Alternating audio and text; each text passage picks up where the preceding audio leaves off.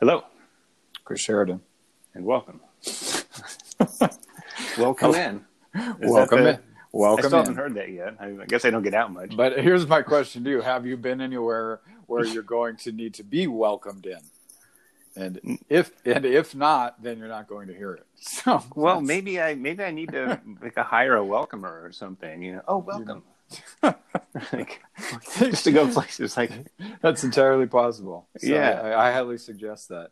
All right, and as we're running with that theme of a joke from last week, we'll jump right into it. Welcome to the Cosmic Eye Show. I am your host, Jason Napolitano, and on the line I have Mr. Chris Sheridan. Welcome in, Chris. It's great to be welcomed in. Thank you. It's about time. So you've officially been welcomed in. Don't you feel better now? I do. All right. So today we are going to talk about hypnosis. And were I better at like specific sorts of audio editing and so forth, you'd hear something like hypnosis, gnosis. So I'm not going to probably do that because I am pretty lazy when it comes to the audio editing.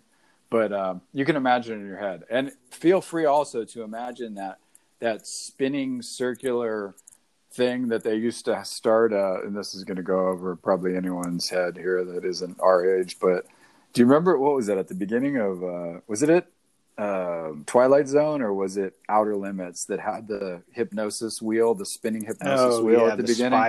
The spiral thing that you look into and it looks like it's dragging your eyes into it. That's a genius symbol. There's probably a GIF on Twitter or I was going to say exactly. or look on YouTube, like spinning hypnosis wheel, and you'll probably see it and you'll know what we mean. So it was at the beginning of one of these old sci-fi shows that were in black and white back in the day. So I am the author of If You Can Worry, You Can Meditate. Chris is the author of The Spirit in the Sky. We do this show every week, and we're happy to have you guys here. Thank you for our new supporters. We've got some new supporters that are supporting the show financially. We appreciate you guys, and we love you. Thank you. Anchor.fm/Cosmic Eye is the location where you can support us financially. If you so desire, we greatly appreciate it. And this is the part where I also like to appeal to you to share us on social media, Instagram, Facebook, Twitch, wherever you're at. I don't know, all these things. I'm on Instagram. Chris is on Instagram. We got some Facebook stuff. We're a little behind in the social media, but we're getting there. You got to remember, we're older, so we're catching up. So at any rate, please share with your friends if you dig the show. All right. So today, as I said, we're going to be talking about hypnosis.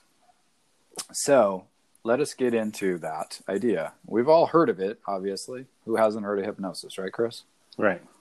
All right. You've seen it in the movies. You've seen, like, I'm sure, people getting hypnotized in different films and comedies, and they blank out and do crazy things. Or he's early.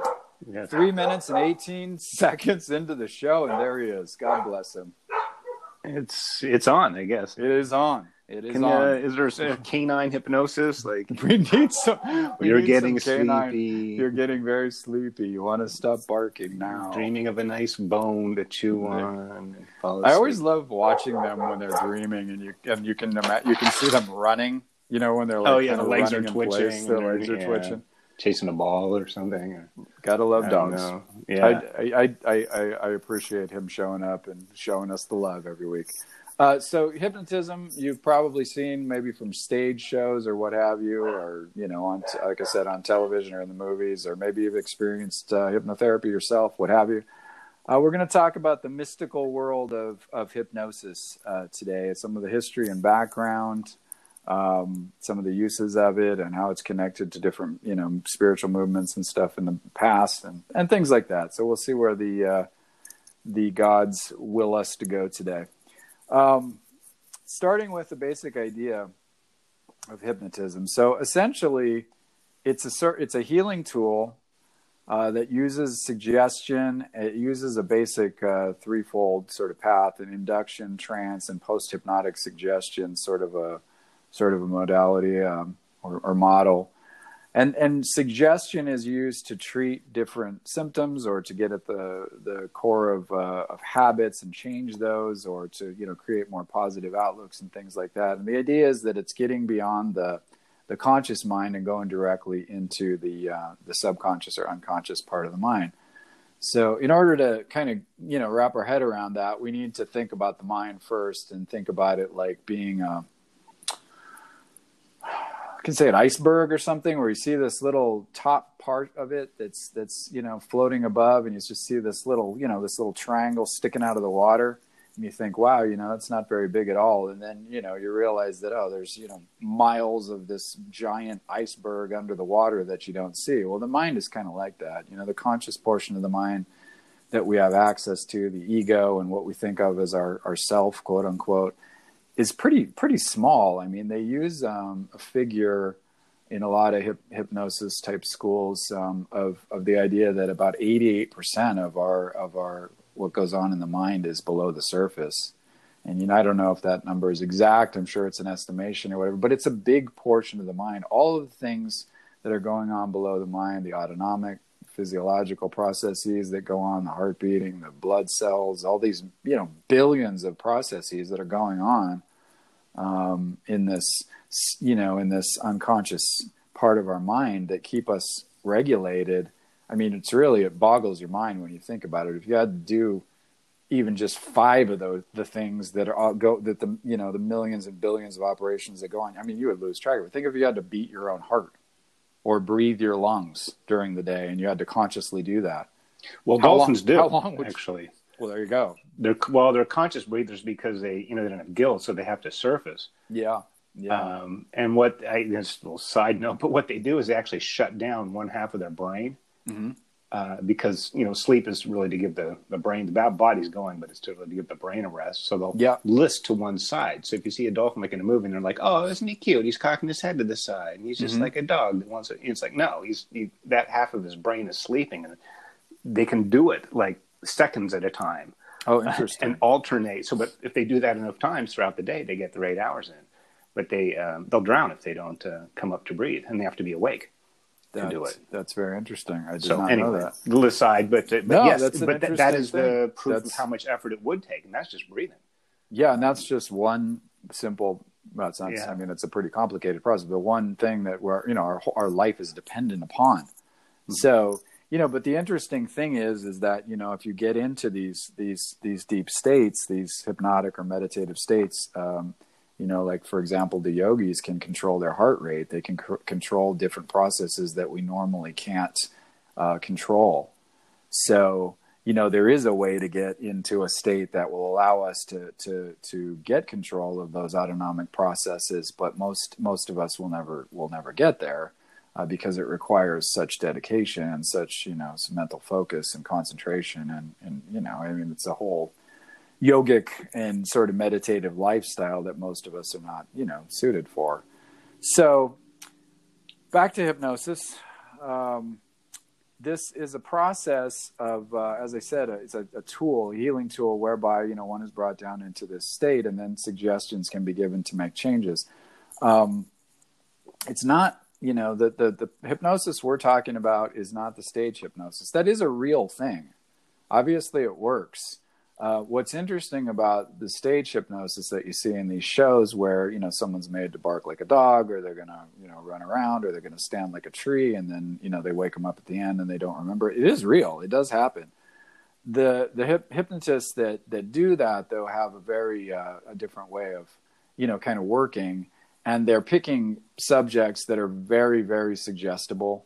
They know who they're looking for. And also the fact is that, you're in front of an audience. And so the peer pressure of being in front of an audience is going to make you do things. And it's going to, you're going to be overloaded with, stuff, to begin with. So it kind of helps to induce a different sort of trance state than you would get if you were, say, working with someone who's a hypnotist that that helps do therapy or helps you get over different problems and so on.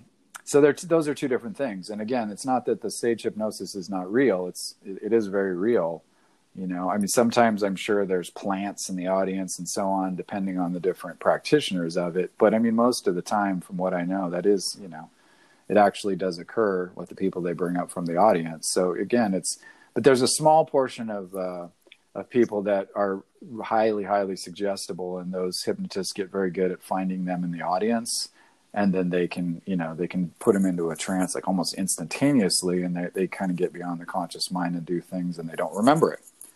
But most people experience hypnotism in a different way, more like a sort of focused or meditative state where you're awake, you know what's going on, and so on. You're just in a different state of mind where you're relaxed and your thoughts are very clear, and you're very focused on what the person is telling you, and so on.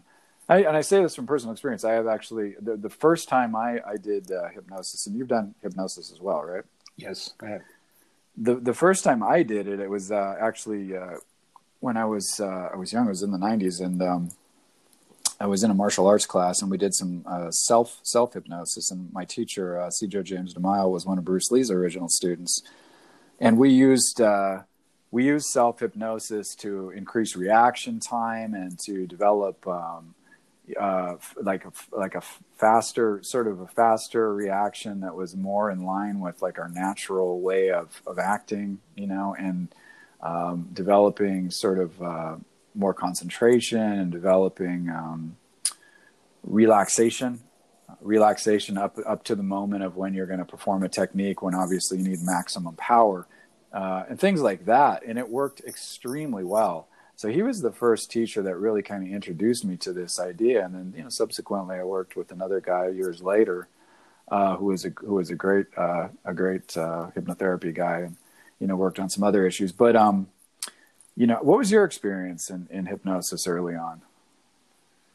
Well, it was, was in line with the way I kind of thought anyway about, mind, body. And there's, the idea of taping like back in college or something, you tape your notes, your voice, talking about math or history or whatever your test is for the next day. Yeah. And you're reading, these passages, and you can go to sleep with that you'll wake up. It doesn't make you super smart, but it somehow sticks. Subconsciously. Or a resonance. Yeah. That maybe you wouldn't get to when, or you've already hit it with your conscious mind during the day. And this is kind of hitting another part of your mind. So, I kind of believe that, and some of that, I guess at the time, I did this maybe 15 years ago or so. It was, kind of when I needed to change some things. I was in a bizarre situation, and I was sort of getting out of that. And I like that. A bizarre situation. Yeah. So internally and externally, we'll just leave it at that. We're just left to imagine what sort of bizarres. Let's be honest, Chris. You were in an alien cult. Yes. And it was shortly before you were going to drink the Kool-Aid. Before the comet came around, and you got the hell out of there with some help of hypnosis. Am I correct? It is. Well, they wanted me to cut my hair, so I wasn't. Even worse. See, yeah. Mind you, if you I had to make not, a change. If you have not I'll seen join Chris, any cult, but boy, I'm not touching the locks. You have a lovely head of hair, my friend. A lovely rock and roll head of hair. I'm sorry for interrupting you. Go ahead, please. Okay, you were in a bad place, and relationship internally and externally, and drugs and alcohol were involved and things like that. And I didn't really go into hypnotherapy to to quit drinking or anything like that. But it was really just to kind of get recentered and back on track. And I would listen to it as a cassette back then. I would listen to it right before I go to sleep. And it really helped me to get to sleep and kind of turn off the day. You get a little bit of space, a little bit of leverage. And what I was hearing is what I really needed to hear. I spoke with her before she gave the script and everything. And you can probably talk more about that in the process, but it was something I was completely on board with to begin with, or at least open to. Yeah. And what I was hearing was what I needed to hear, but I consciously decided that's what I needed to hear when I was thinking more clearly, like during the day. So I had that, and I think it was very, very effective. I just for sure, and some part of that has sort of stuck with me, at least in the auto-suggestion. You just got to really be careful of, thoughts. And so auto-suggestion, by that you mean like self-suggestion or kind of self-directed self-talk, right? Yeah. What you're telling yourself, or this dialogue, or conversations that go on in the mind. And Absolutely. Yeah. And we talked about thought, speech, and action in the previous podcast, and how important those are, but like particularly speech, that the things we say, to other people in the world, but also the things we say to ourselves or about ourselves. Yeah, for sure. Because it's using words. It's not just what you think of yourself, like an image, but if you say the words, "Oh, I am not worthy or inadequate, or I don't deserve this, or this is a problem," then you're really kind of reinforcing something. So I believe that as well. And that's where hypnotherapy is great, because you're using the same tools. But you're doing them consciously, and you're directed in a way that you want to go. Yeah, absolutely. Absolutely. And that kind of gets into, I'll talk about this real quickly, and then we'll move on to some other stuff. But that there's a definite correlation between hypnosis and meditation. They're very, very similar. There may be slight subtleties of difference in the state of mind one is put into through the trance induction method of hypnosis, and what one is able to achieve through meditation. But they are very, very similar. The difference between meditation more would focus on, at least the way that I do it and I teach it, it focuses on a mantra or its particular chakra or some kind of a thought or feeling, what have you. You're concentrating on that. Whereas in that state with hypnosis, you would put direct suggestions to yourself. Or direct or indirect suggestions, which we'll talk more about later, of actual things that you want to basically reprogram the subconscious with. So if there's some kind of things that you find that are not constructive in your life, usually work on one thing at a time. But, for example, like, let's keep it simple. You want to quit smoking, so you can go in there and kind of start to reprogram, the beliefs and thoughts about what smoking is and what it's doing for you, and, how you want to get away from one. So it helps you get some subconscious leverage on that habit. We talked in that thought, speech, and action podcast last week about habitual behavior. We go directly into the subconscious. That's the idea of hypnosis and meditation as well. It's just that meditation is more of a sort of indirect methodology where you're kind of allowing new things to unfold, connecting to spirit and so on. And it's effective as well. But, hypnosis kind of goes right to the core of a specific issue that you might have. You deal with that with hypnosis.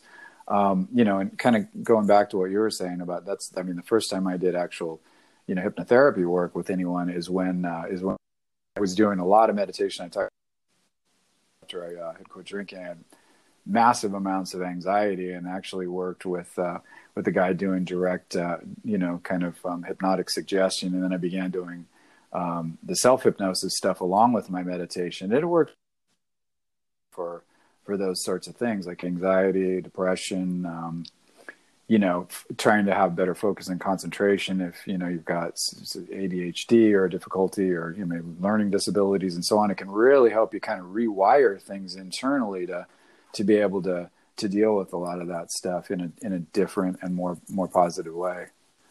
So, it's a powerful tool. I am actually, just self-disclosure, I am actually studying hypnotherapy right now, and I'm going to add that to kind of the practice of the work that I'm doing along with the teaching and writing and so on, to be able to offer this. So, I just wanted to disclose that, I have kind of a vested interest in this, and, we've both experienced the positive benefits of it. So I'm, not specifically trying to sell it to you, just, we're sharing this information and telling you about some of the experiences we've had with it.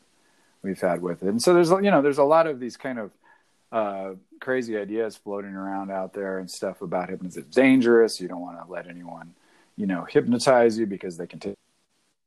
The situation is that, one, we're already walking around hypnotized, 90% of the time in our daily life by, we're hypnotized by the media, by culture, by, our education and so on. And two, in reality, you cannot be suggested to do anything that goes against your core ethical beliefs. It just will not happen. So you don't need to fear that someone's going to make you do something that you don't want to do. It's not brainwashing. There are brainwashing techniques that, require a lot of time and a lot of effort, and usually drugs and so on, that will make you do things that you don't want to do. But this is not hypnosis, and this is not hypnotherapy. So just to let you know, those are two completely different, different games altogether. So let's go back and let's talk about where this comes from, the mystical element of hypnosis and kind of where it started. I find this very interesting, and obviously this is an esoteric and spiritual podcast, so we're trying to kind of go beyond the sort of practical stuff, of which there are many practical values of hypnosis, but kind of see where this stuff comes from. See the seeds were planted, and so basically it goes all the way back to, at least in recorded history, to Egypt. About 5,000 years ago, there's a papyrus, I believe it's called Ebers papyrus, that talks about this procedure, basically, of hypnosis as a healing tool that the ancient Egyptians were using, which I found that fascinating. And then there's hieroglyphics in the temple at Saqqara. It's Temple of Imhotep in Saqqara that comes from at least the 3rd century BCE, that shows them doing sort of hypnotic, sleep-oriented healing techniques, which is interesting. And then, Chris, tell us a little bit about the Greeks and some of that other stuff, the temple sleep and things like that we looked at earlier.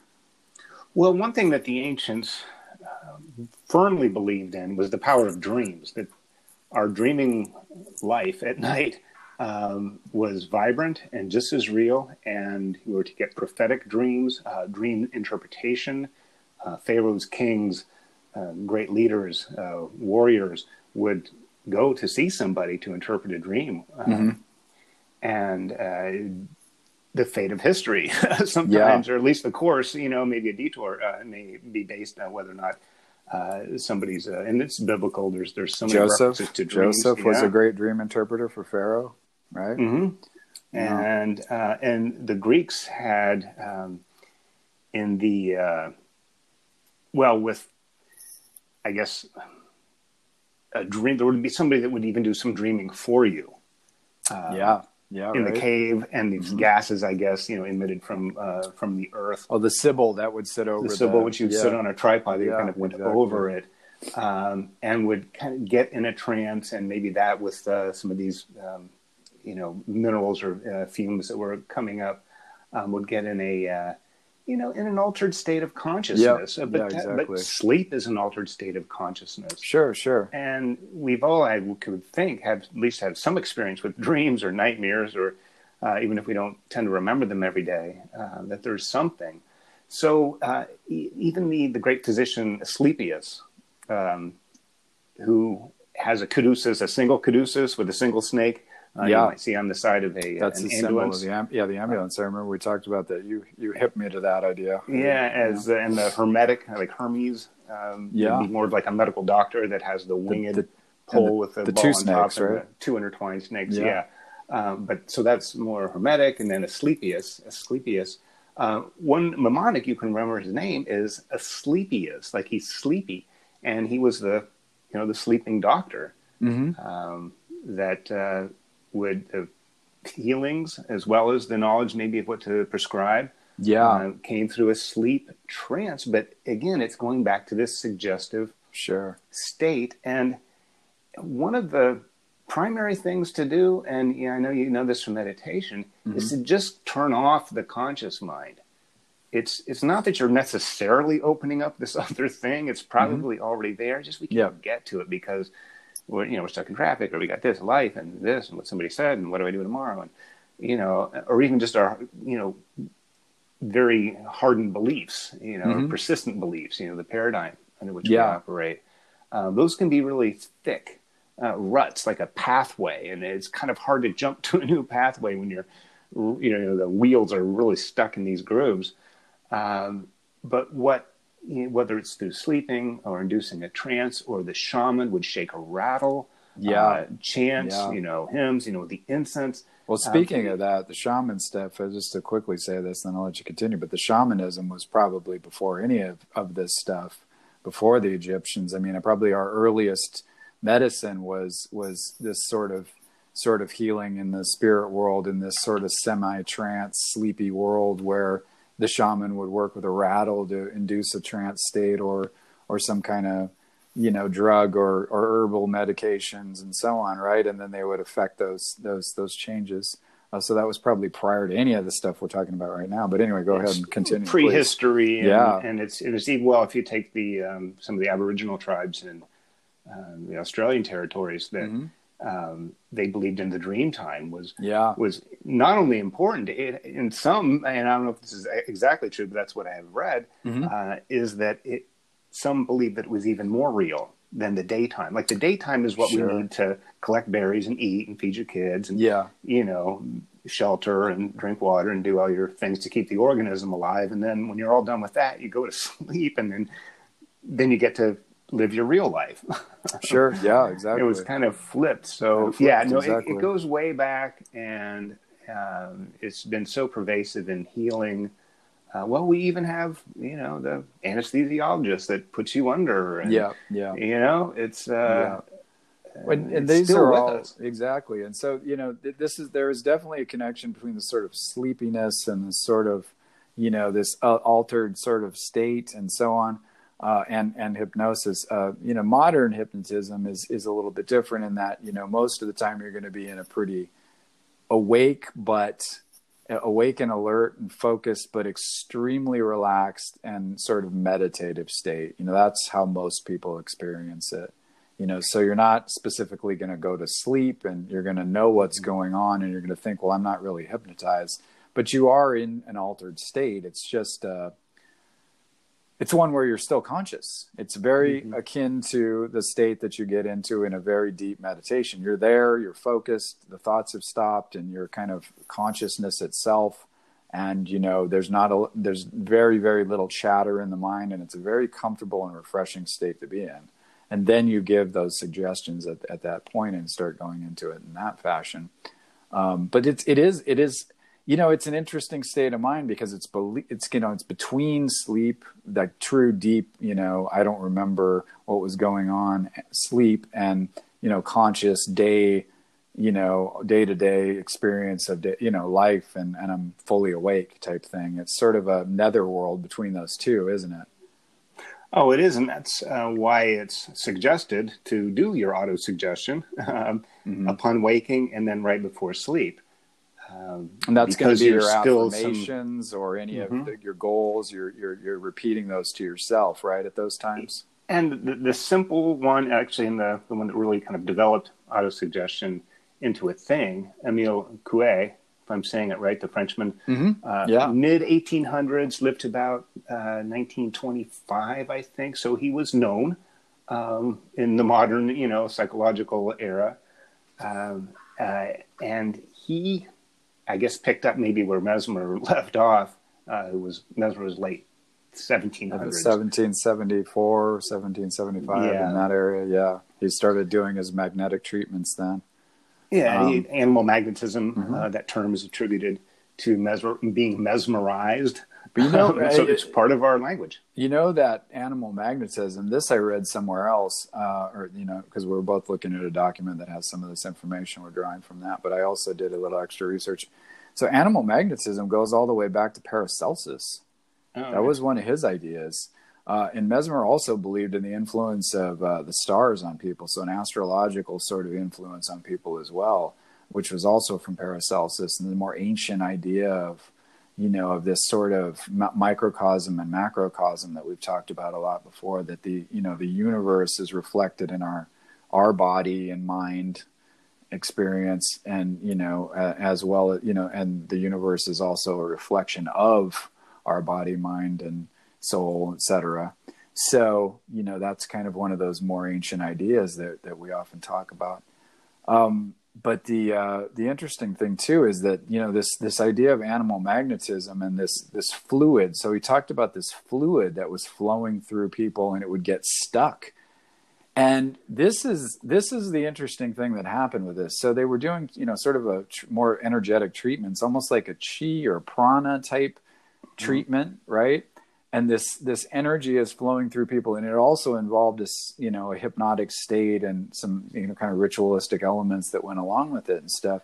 What really rubbed people the wrong way, and why hypnotism kind of fell into disuse over time, was that, so King Louis at the time, it was like the 16th, I believe. Let me double check this.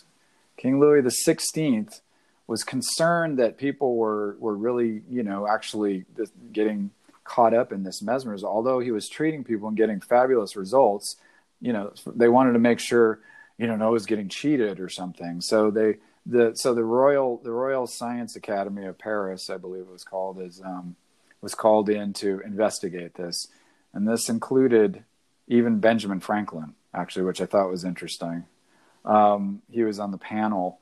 And there were other great, let's see, Guillotine, Antoine Lavoisier, who discovered oxygen and hydrogen. Guillotine, Dr. Joseph Guillotine. He was co-founder of the Academy of Medicine in Paris and invented the guillotine. Very humane instrument, right? An astronomer, Jean Bialet, et cetera, et cetera. So all these famous French scientists were involved in investigating animal magnetism, and of course, with the limited instrumentation they had, they found it to be false. They said, no, there's no such thing as animal magnetism. And then suddenly mesmerism, is thought of as unscientific. And of course, that was the worst thing you could say about something in those days. In this the birth of modernity was at that time. And everything was supposedly scientific or unscientific. So if you couldn't find a material cause for something and you didn't have the instruments to view it, then it just didn't exist. And this is obviously all particle physics and all these different things. So they couldn't, subtle energies were not something that these guys were too open to. Fast forward to today, we see now the body is just energetic processes and vibrational frequencies and all this. And it turns out Mesmer was right. Look at that. Maybe the terminology was different, maybe some of his methodology was different than what we might do, but it's quite interesting. We've come full circle back to those similar ideas. Mesmer would use magnets to treat people. They use magnetic resonance and magnets often to treat bipolar issues and things like that. I mean, they're using a lot of these same techniques, and scientifically now. So it's, and obviously energy healing and meditation and hypnosis and so on are pretty widely accepted now, not by everyone, but certainly by a lot of people. But what happened was essentially, so once the Mesmer was debunked, then we entered the new sort of era of modern hypnotism, and folks like James Braid and even Freud was involved early on with hypnotism, and they used it very effectively to treat Anna O, who was a figure that he wrote about, and it's one of his famous books.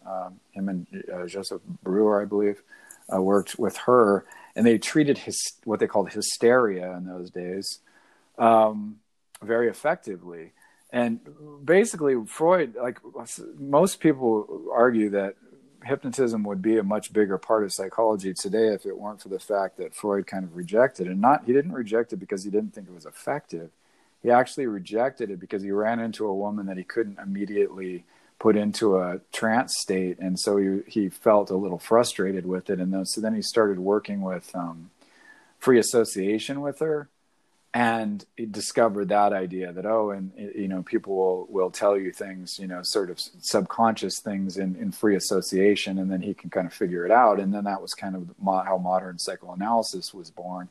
And, he kind of abandoned hypnosis at that point, but not because it didn't work, because it didn't really fit into the scheme of psychoanalysis. And he felt that it really didn't get to the core of the issues, that it could be used to treat things, but he also wanted to listen to the symptoms and find out what they had to say. So he didn't want to necessarily cure it right away and then not know what the cause was, because it might not be a completely effective cure.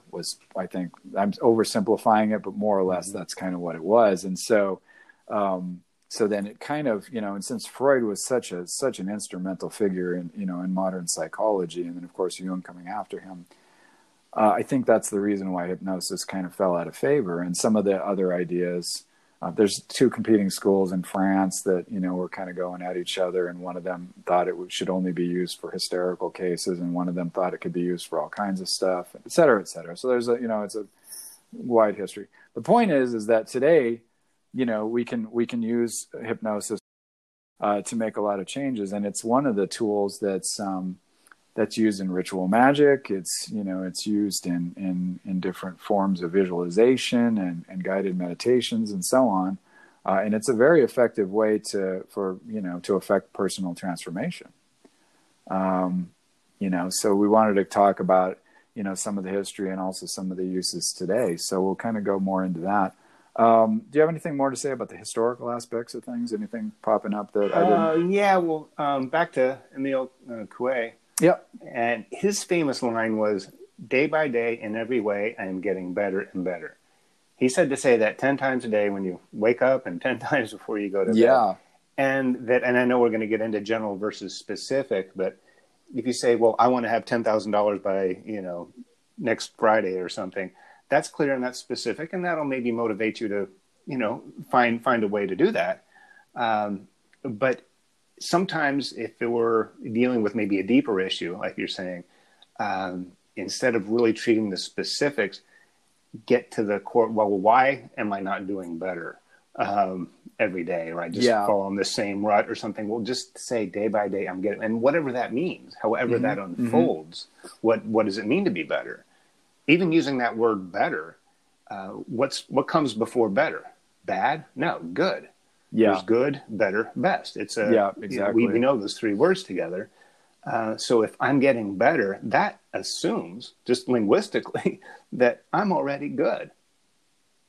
For sure. That I'm starting out, not on the back foot. I'm starting out forward. So, it's very simple. I think, oh yeah, day by day, every day, I'm getting better and better. Okay. But why not tell yourself that every day? Why not tell yourself that every night before you go to bed?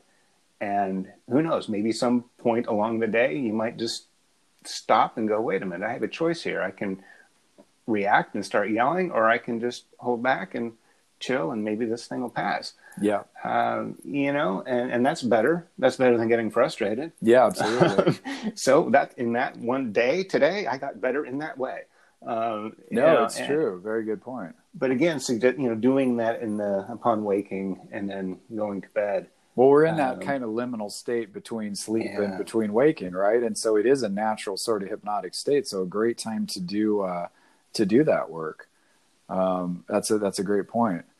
And it seems simplistic sometimes. Some of these things, day by day, in every way, I'm getting better and better. But sometimes the simple methodology is just what we need. We overthink things oftentimes. I know I do. I know you do. It's the American way, I think, or the Western curse or something. It is. And so we've kind of got to go get back to simplicity and just self-talk. Like oftentimes, we can hypnotize ourselves into, for example, being sick. So I have a little sniffle, and then I start thinking about it, and then I start obsessing on it. And it's like, oh yeah, I am getting, and then someone, God forbid, someone goes, you look a little pale. Oh my God, I'm getting sick. And then you start repeating that over and over in your head and all this stuff. Instead, try this trick.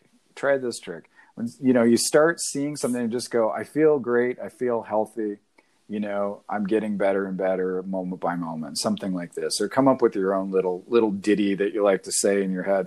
But, refute that thought, and don't plant that seed of sickness. Don't look for ailments. Don't wake up in the morning and go look at your eyes, look at your tongue, think about what might be wrong today. Just tell yourself you feel great, you feel healthy, you feel strong. Again, I say it sounds simplistic, but look, that is how the mind works. You program it with the information you put into it, and, that's the experience that you have. Now, it's not to say that, it's always going to happen the way that you want it to, but, more times out of, 9 times out of 10, let's say, it will. It's incredible how this stuff works when you use it, and it works in the opposite way, because if you think about it, you can talk yourself into feeling bad or getting mad at someone. You can easily see that, because we do it all the time over things that, we mistakenly assume as one thing or another, like, oh, this guy slighted me and he meant this and he meant that. And then you talk to this person and, they just forgot. It wasn't all this malicious stuff that you thought. And it wasn't all, you know what I mean? Oh, I do. One of my favorites is when somebody is, betrayed or, slighted, like you said, or jilted or ripped off or insulted or, anything that gets under your skin. Yeah. My response usually when somebody has that issue going on is, well, that other person probably does that to everybody. The one who cheated on you. You know what? You're not the first, and you won't be the last. There's nothing special about this. You're not singularly important in what's important is the fact that this person, that's just the way this person is, or is behaving for whatever the reason, and you can forgive and think good thoughts that somebody might transcend their own lower natures. But, absolutely. But it kind of takes the personal thing out of it. Absolutely. That's it hits you personally. It affects you on a personal level deeply, but it's not a personal attack. No. And go ahead. That can give you just enough wiggle room or leverage to go, well, geez, okay, maybe I don't need to feel so betrayed. Yeah. Because that's just kind of the way this person is. Yeah, exactly. You see this sort of cause, and you see how you've spun it out into this hypnotic belief in your own mind, and you've run with it and created a completely different experience in your own self than than what actually occurred. That it was some great, malicious personal attack on you or whatever, and you're this, this singular victim in the world. That you know what I'm saying? It's like it helps you to break out of that. Well, and that's the thing, like we were talking about at the beginning of this. It's like, the world is a sort of a hypnotic, effect in a sense. I mean, it is, culture and the media and politics and all the stuff you see on television and all the different things that you experience on a day-to-day basis, all these things you're taking in when you watch television and you listen to songs and, you play video games and you're, engaged in social media. It's all programming your unconscious and subconscious mind to experience the world in a certain way. So you're already hypnotized into thinking the world is this way and, capitalism is the way to go. And, we're the freest, best country on the planet and all these different ideas that come to you through these different mediums or capitalism is terrible and socialism is great or whatever these ideas are you're getting a hold of. And, you realize like, wow, this is, I'm sort of being hypnotized into a kind of way of experiencing things. And it's done with flashing lights and loud music and smoke screens and all this. But those are the same tools that a shaman would use or a ritual magician would use, or that, for example, Hitler used or Stalin used in their campaigns of propaganda. Those things are closely allied. So you have to understand, hypnotism and propaganda and self-talk and, media manipulation, all that stuff. It's all kind of tied into the same thing. It's lulling you into this place or overwhelming you with all of this stimuli that open up and they kind of get the critical mind out of the way and just go straight into the unconscious and, and sort of affect you in a very deep, core way.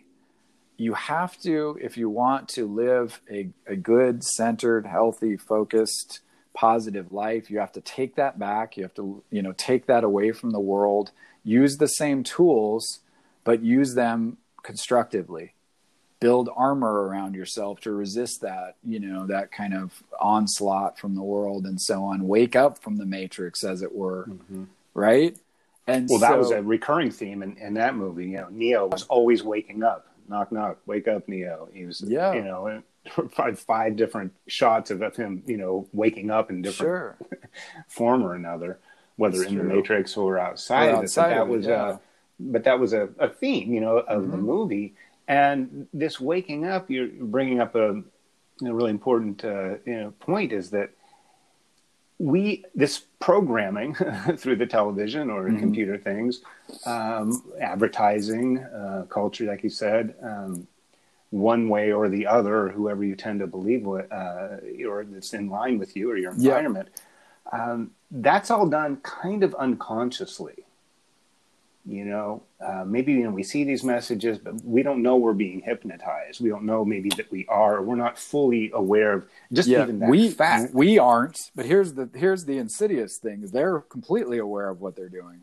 Well, Advertisers know all these rules. Yeah. Oh, sure. They know more about psychology than a lot of psychologists do. Read Bernays' book on propaganda. It'll explain to you how all of that works psychologically. Yeah. It's genius. So anyway, it's better to know. It's better to know that this is what's going on. So you can see maybe how you've been lulled into this, way of thinking or believing, or what the limitations are as far as being a human being. Yeah. Rich guys always win, or the patriarchy is keeping me down, or the white man, or something. You can believe that. Whatever. There's a reason to believe a lot of things. They're based on some level of fact. There's evidence out there, fear or something of another culture or something. Sure. But that doesn't necessarily make it true. It doesn't make you powerless. So just to know that that's going on, and then to fill it in with something else. For sure. Rewrite the script, the code. I guess if we're talking about programming, let's recode some of this. Yeah. And then to know that when you see it, maybe out there in the world coming at you, you can go, now, do I have to get on board with this belief? Is this necessarily true? Well, it's not clinically proven. Well, I don't care if it works. If somebody tells me something that works, and I try it and it works for me, I don't care what they do in a clinic. Here's the beauty, though. It's none of my business. Hypnosis is clinically proven. Time and again, they've used it. As anesthesia, as treatments for pain, as for faster healing. There's case after case after case where it is medically proven. Even though I'm not one who cares about that so much, but it's got both. It's got a classical tradition that reaches back into antiquity, and it's got the proven sort of medical, scientific, quote unquote pedigree. Why people don't use it more, I think, is because, look, it's effective, it's cheap, and it's something you can do yourself. It doesn't involve the establishment and the media and, and drug companies and all this other stuff. So, because we've been programmed into thinking that health care that's better. And health things and being sick is a way of life. It's expensive and difficult and painful and miserable. And it's not true. I argue, as you do as well, invest in your own, self-care and personal health, and think about a holistic life and build a quality of life and healthy habits and thinking and ways of being.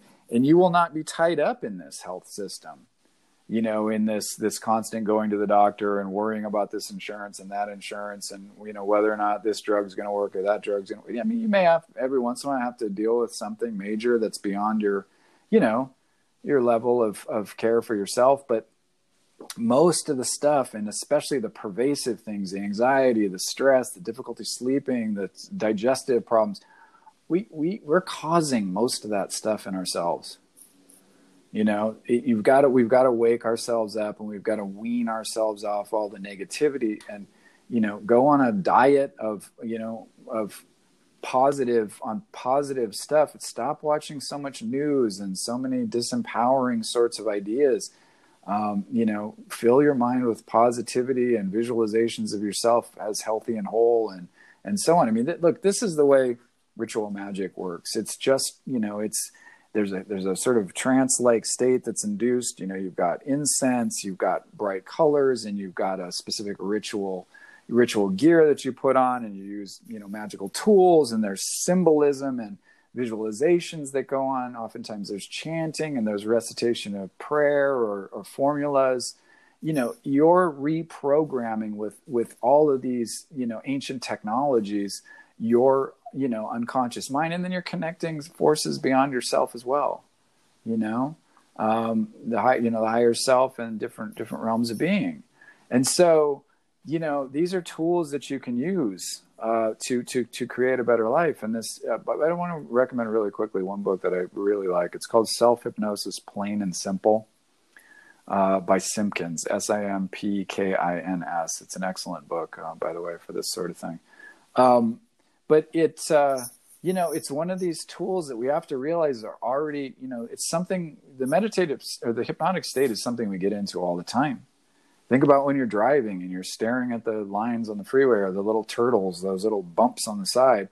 And, then you find yourself in this weird sort of state where your mind's wandering, and then suddenly 5 minutes later you wake up and you're like, oh my God, I passed my exit back there miles and miles ago.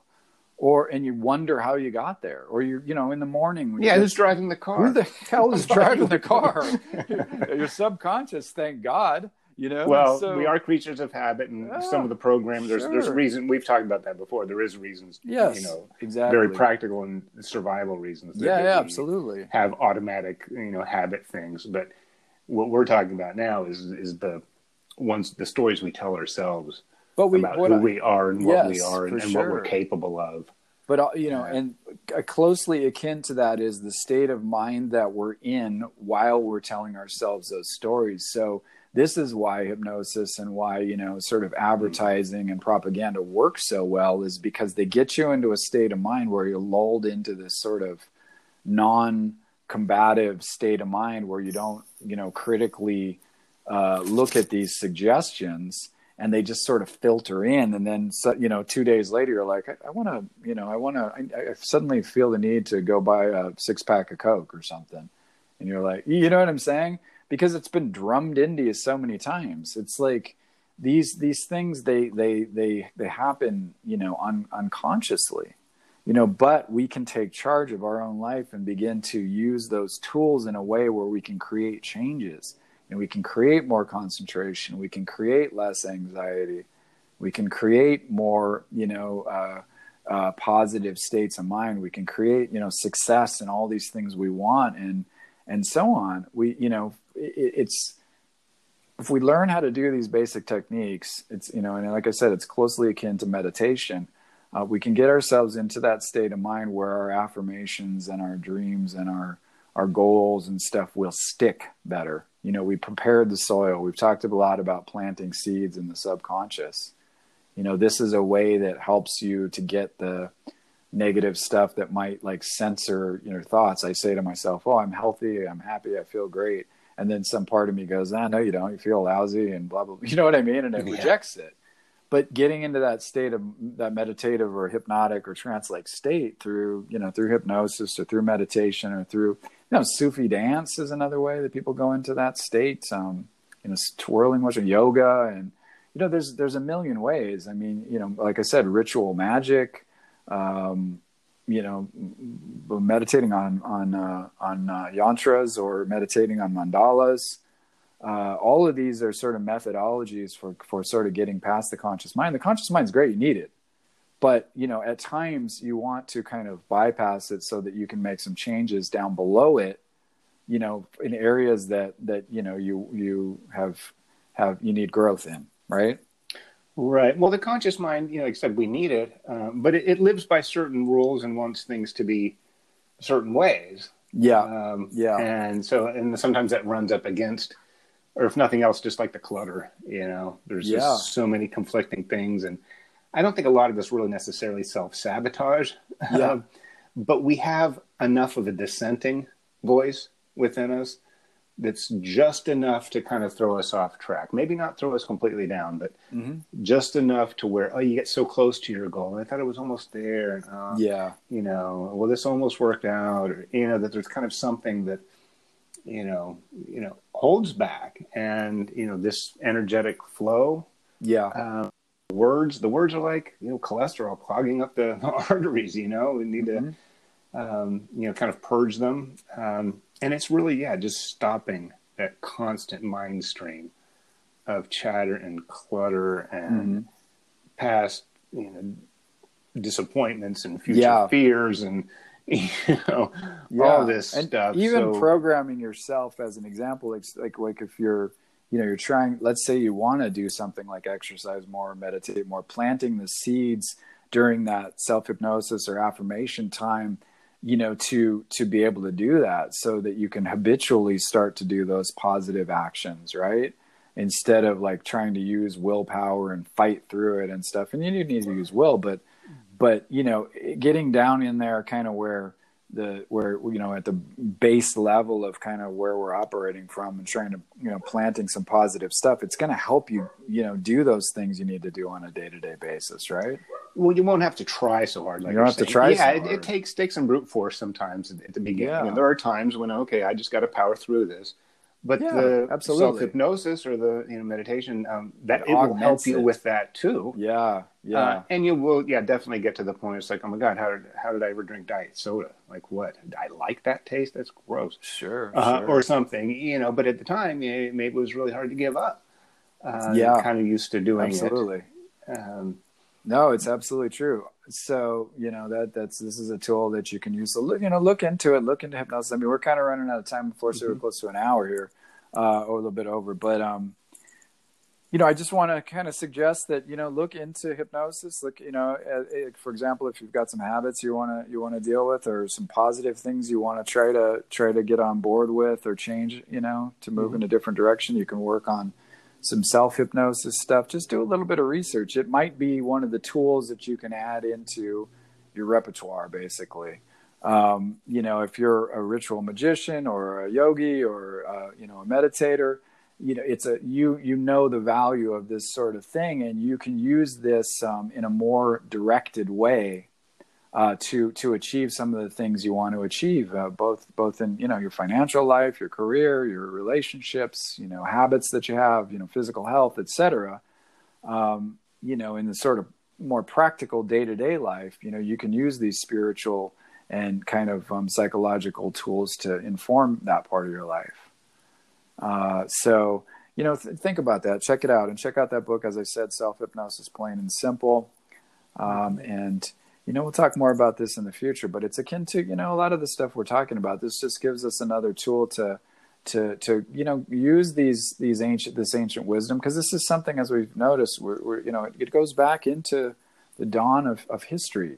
People would not continue doing things if they didn't work. That is why the ancient wisdom still applies today. And it comes up in different forms, and you see, whoa, hypnosis, this is something new. This is something that's been around, only for a few years or something. And it's like, no. Goes all the way back, as all of our human knowledge of culture and mathematics and, religion and all of this goes way back to the ancient world and beyond. Right. So, and this is what we like to talk about on the show. So, parting words, Mr. Sheridan. Just go back to, Neil Coué, who said, every day and in every way, I'm getting better and better.